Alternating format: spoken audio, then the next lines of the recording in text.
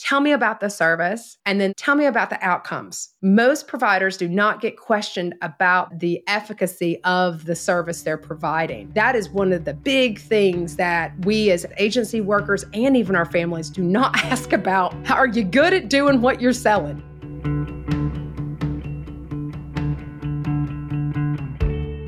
Hi, friends. There was so much information that we wanted to give you that we're going to give you a part 2. So here you go, part 2 with Natalie, Elliott, Handy. Thanks for listening. Natalie, let's go ahead and jump into part 2. There's just so much to share with our audience, and I thank you for your time and your expertise. Yeah, no, I'm excited. During our last conversation, we had talked about how to work with your insurance company, and I went into a little bit further conversation around also thinking about working with both your health insurance agency, whether you're commercial or your Medicaid or whatever your insurance may be, and speaking with your care coordinator. But also you could reach out to look for alternative funding sources, like from agencies such as child welfare agencies, courts, mental health, schools, and then also looking at what your employer offers, like EAP. So then we thought, there's more to talk about. And I love that. And so in coming back on in this part 2, I want to talk with folks more about, okay, so you've decided to go to an agency. So we're going to talk about the human service system. That's really kind of what we talk about. Human health and human services is what we call it on a federal level, but each state has their own health and human services.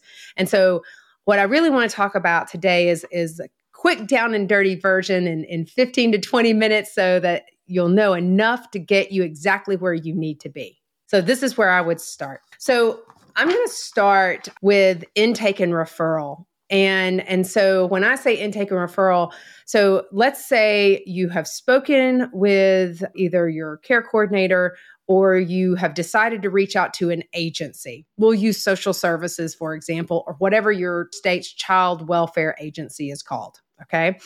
That you will always do an intake and referral assessment. And basically, they're going to ask you a ton of questions. They're going to ask you a lot of questions about your family, about your past history, about what the presenting problem is.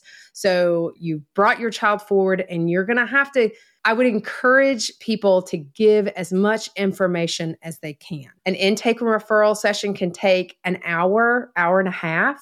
And I would encourage you to be as truthful and honest as possible. You know, I do this training with private providers and with agency staff. And one of the common complaints that I hear, Jess, is that they don't feel like they get all the information from the families. And I said, you know, hey, there may be a reason. It could be generational issues where there's past experiences that really inhibit trust. And there could also be reasons that they may have had a bad experience from another provider and they don't feel, or an agency, and they are a little uncertain, or there's a judgment piece to it. And so I think that's the most important thing, is that we're trained as agency staff and providers to put all the judgment aside. There's no room for judgment. You're here for service. That is the first step, and that takes a lot of courage. And so tell as much as you can, because that helps us as an agency to identify, one, what services do we think might be helpful to you as a family? What's the service that pulls that lever to really provide some relief and impact for you? The other piece would be, the more that you tell us, it may open up alternative funding opportunities, funding streams or payer sources that we could say, ooh, I know about this funder. I think that could actually be a service that you could receive because this funder pays for it, even though your primary insurance does not. We typically, in those intake and referrals, will talk about what's going on in the home, what's going on in the school setting, and what's going on in the community setting, and is there any legal involvement?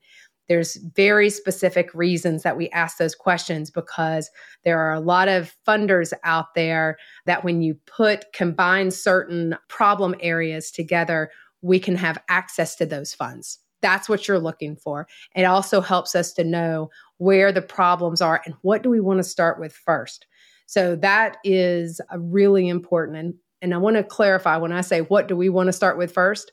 We means our conversation with you, the family, making that decision, because it's very important that you say, hey, we think this is the most critical area that we need addressed, because otherwise the agency or the provider will say, oh, well, this sounds like the most important. And you may say, that's not the most important. I need this resolved here quicker than that. And I think it's really allows you to get on the same page. So when you go after you have that initial meeting, hour and a half, the agency worker is going to come back and they're going to think, okay, what services do I think are going to be most impactful based on the conversation? That's why that intake is so important, because service decisions or recommendations actually are determined at that point. And so they're going to look at all kinds of factors. They're going to look at your availability. They're going to look at who's in the home. They know which services would work well for you. And so they're going to look at that. And I think that's going to be really important. Some services are based on evidence-based models, and some services are not. That does not mean that they are not equally good. It's just we really try to pair up the service to meet the needs of the individual and the family. Okay. So we don't want to force fit people into a certain service if it doesn't make sense. That's really important. And so I would also encourage you at the same time, because I would say during that intake and referral, that worker, as you're talking to them, will say, well, I'm thinking about this, but I need to look into it, or I'm thinking about this type of service. Jot those services down. I'm telling you from personal experience, my husband has had complex health issues. He had cancer last year. My mom has Parkinson's. Anytime I go as a caregiver or the person for that person, I am their person, I always have pen and paper. I'm always jotting down notes. I would encourage listeners to do research on your own, jot down any services that they make reference to so that you have a better understanding of what that service is intended to do. That's very important. And I can tell you just one example from last year is when my husband was diagnosed, Jess, we went with what the doctors told us. We just went with what they went with. And as we started down that process, we quickly realized my aunt had said something and said, Natalie, have you ever heard of proton therapy instead of photon therapy? It's newer, but it has less side effects. I went and approached my doctor with that, and their response to my comment, my questions, was a little disappointing to me. It wasn't as what I expected it to be. And we decided at that point to get a second opinion. They could have went a completely different direction, and that would have made me even more confident in their service recommendation. But because I had done that research beforehand, which I know your listeners are probably really researching mamas, mostly, also the dads, I think it's so important to say, I'm going to jot down these services and I'm also going to look, okay? Because it helps you to make informed decisions on behalf of your loved one. And so when you get, that's the service piece of it, okay? So when you get to the next step, your providers, and so I'm saying you've got intake and referral, you then have the service identification that your worker is typically doing, okay? They're going to come back to you. And this is kind of step 3 in my mind. The family commitment. So they're going to try to talk to you about, this is the service I'm recommending. So we'll just use intensive in-home services, for example. Jessica, I think intensive in-home service would be great service for you. And you're going to say, tell me more. Mm-hmm. And so, or why?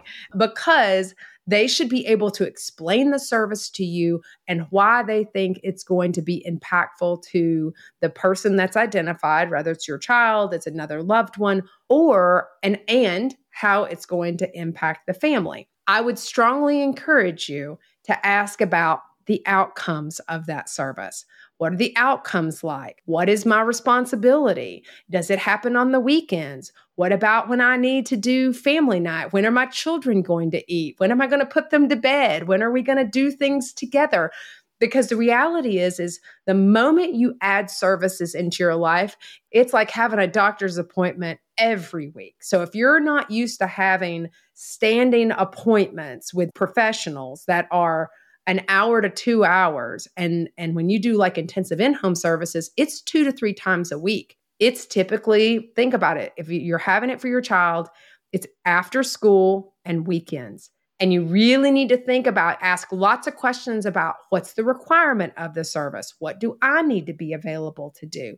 And so I think that's really, really important, because if it doesn't match up with your life, and understand, you're going to have to make some adjustments. When you come in to want services, that's fine. But we also know, especially if you're working, you can't lose your job. You can't. Most people are like, I can't not work to take my child to services. And as service providers, we really want to help. And sometimes we offer a lot of services. And when you put them down on an agenda or a calendar, you may say, I'm not sure when I'm sleeping today. And so I think that's really important. So that family buy-in is so important. And understanding what the barriers are. I can't stress enough for folks to say, I can't do this. This is a hard no for me. Does that make you non-compliant? No, it makes you human, and it makes it so that, especially a lot of our families have other children, and they're trying to also accommodate to their schedules, because the last thing you want to do is really disrupt. This is disruptive enough. You have somebody coming into your home that you're not used to. And so if you can do minimal kinds of disruption, that's ideal. And so I think then once you have buy-in, this is really important to know, is that doesn't mean that your funding will automatically be there. And so any good agency worker and or provider are going to say, this is what we'd like to recommend, but we're going to have to get it approved. That may be from your commercial insurance. That may be from a separate funder. There's a lot of requirements, and I'm going to get into funding here in just a second. But just understand, it's not a done deal when they bring it to you. It is just a recommendation that they'd like to push forward with you, and then identify the next couple of steps. Okay. So after I get that family buy-in, I think that the next step would be selecting a vendor. So especially if I'm an agency worker and I've done this intake, I found the service, I think it works well. You and I agree, Jessica. The next thing I'm going to do is I'm going to find a vendor. And so the questions that, and when I say vendor, this is going to be a service provider. And even if you jumped ahead and you didn't have contact with an agency and just went to the service provider, these questions matter. You should ask them as much as an agency worker would. And that is, tell me about, I'm interested in this service. I have my child is in need of service. I was either recommended by my care coordinator for my insurance, or an agency worker has referred me. Tell me about the service. And then the second question is, tell me about the outcomes. Most providers do not get questioned about the efficacy of the service they're providing. And so I think that is one of the big things that we as agencies, as agency workers, and even our families do not ask about. How are you good at doing what you're selling? Okay. And so when you're doing that, then you're saying, okay, great. The outcome is 90% of people who actively participate and do exactly what they need. Fantastic. I love that. Okay. So the next question that you'll want to ask is, tell me about the individual who provides the service. And so there's a matching element to it, Jessica. So I think, you want to find a person who, what's their background? Tell me how long they've been doing the service. For a lot of older people, I'm a little bit more hesitant about having somebody who's just a recent graduate from college. I've got some people who are in their 50s, and I've got a 21-year-old with a college degree telling me they're going to do services. And I'm kind of like, you sure? Because I'm pretty sure I got kids your age. And that doesn't mean they're not qualified. They're going to have training. But this is where we talk to our workers about it. It's about matching, and it's about building the relationship. You can have somebody who's super seasoned, and the family and the seasoned provider does not get along. And so matching is going to impact your outcomes even more than the content shared. It is about relationship. And so I think that's really, really important, is to have a good relationship with the person who's providing your service. You're telling them what your availability is. That's a part of the matching process. And so I think being able to say, and I've cautioned agency workers and other providers in the training that I do about this, is be careful when you call our families non-compliant, because if they told you up front they can't meet on weekends, if they told you up front, I need this type of person because I need a female more than a male, or I need a male more than a female worker, and you don't listen and you don't match well, that potentially is going to impact your outcomes. And it's not that the family is being non-compliant, it's that we have a mismatch. What do you do if you are labeled as non-compliant and it's really wrongful? Yeah. So most times we don't tell you when we're non-compliant. But what I will say, you're going to know if you're non-compliant. Let's just be really honest. Okay. That means you're not showing up. Okay. You're canceling. And if you are canceling and you're not showing up, then you're going to hear from your worker or your care coordinator, and they're going to be like, Ms. Pate, what's going on? What's going on that you can't participate in these services? If you don't tell them the truth, you're going to wane off, and they're just going to be like, they don't want the services, and so we're just going to back off, and then they cease. And that's not what you want. That's not what you want at all. No, because I can imagine that interferes with you then getting services. Yeah, again, it does. And I think that as much as it shouldn't, if you have a history, when people ask you, have you ever had services before? I mean, we can see it in the Medicaid system. We can look at claims history. We know what services have been had if we wanted to look that deep. There are families who choose not to say they've had services in the past. And then we find out once we've started, they have. But the reason they are not truthful or upfront about it is they didn't have a good experience, and they were fearful that that would impact their ability to receive the service. And I think that's where it's so important to be transparent and honest, and not be fearful of being honest, because our job is to serve. Okay. So, yeah. So the vendor piece is so important, and you're asking pretty much the same questions as your agency worker is. The other question that's so important to ask is, when can you start? And so, some people are going to say, oh, I have somebody that can start this week. That's what you want. You've come for services. Let's start. If somebody tells you that you have to wait 3, 4, 5 weeks to start, or you can do, now this is important, I can do an intake, but if I don't have somebody ready to come on your case, I'm allowed to do an intake and make you wait for 4 weeks. I can wait a window of time. So that's really important. It's the same concept if you go from an agency like your DSS says, I've referred you to this private provider. This private provider says, I can do your intake. Your next question is fantastic. And then when can services start? Based on that intake. And so that's so important, because if you have to wait, what I truly believe is the longer the problems fester, the harder it is to pull back.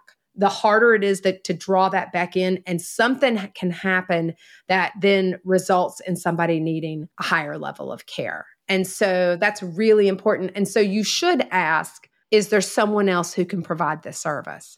And then you ask the same questions. What's the reputation? Because honestly, we all are regulated. All these services are regulated by your respective state. I'm going to tell you that right now. They're all regulated. And so if you wanted, we have regulators. We all are typically a part of national associations like CARF, which is Commission on the Accreditation.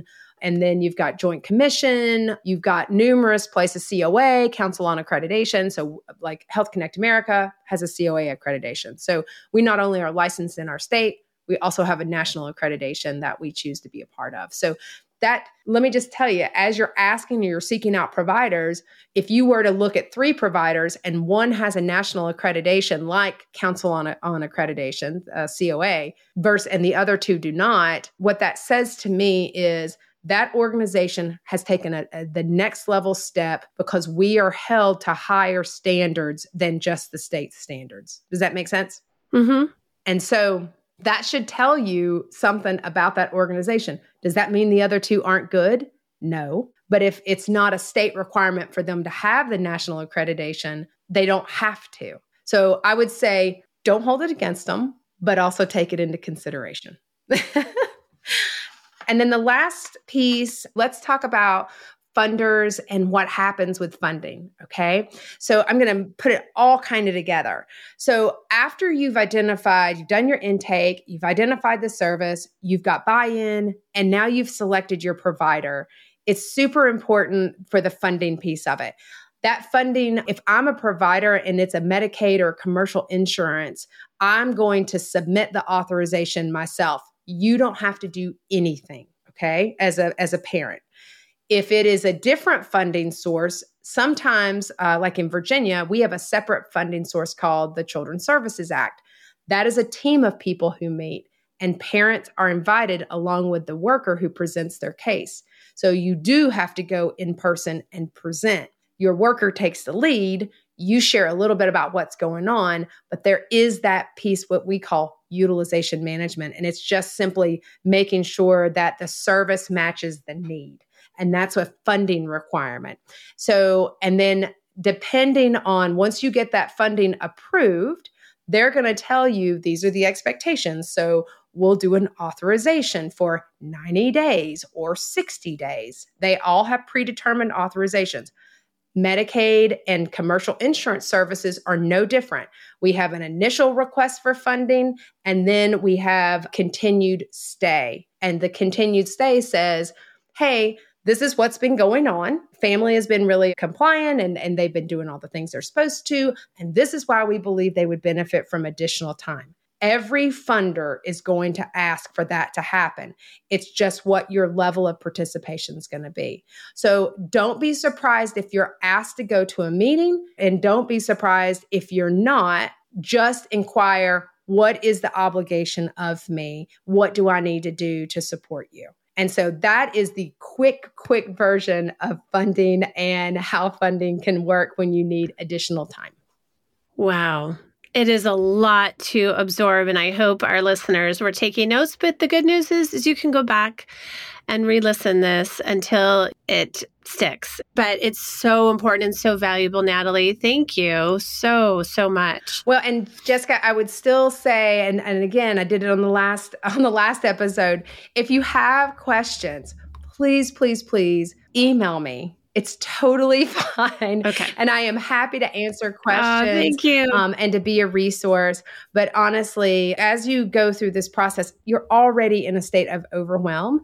And so just know that your agency workers or your care coordinator with your insurance company, we're all here to serve. And so we really do want to help, and we can describe the process and what to expect. Great. Thank you so much, Natalie. So good to be with you. Absolutely. Thanks for having me. Love the work that you're doing, and I so appreciate you and your sisters and your podcast and everything that you've got your hands in. Thank you so much. Thanks for having me.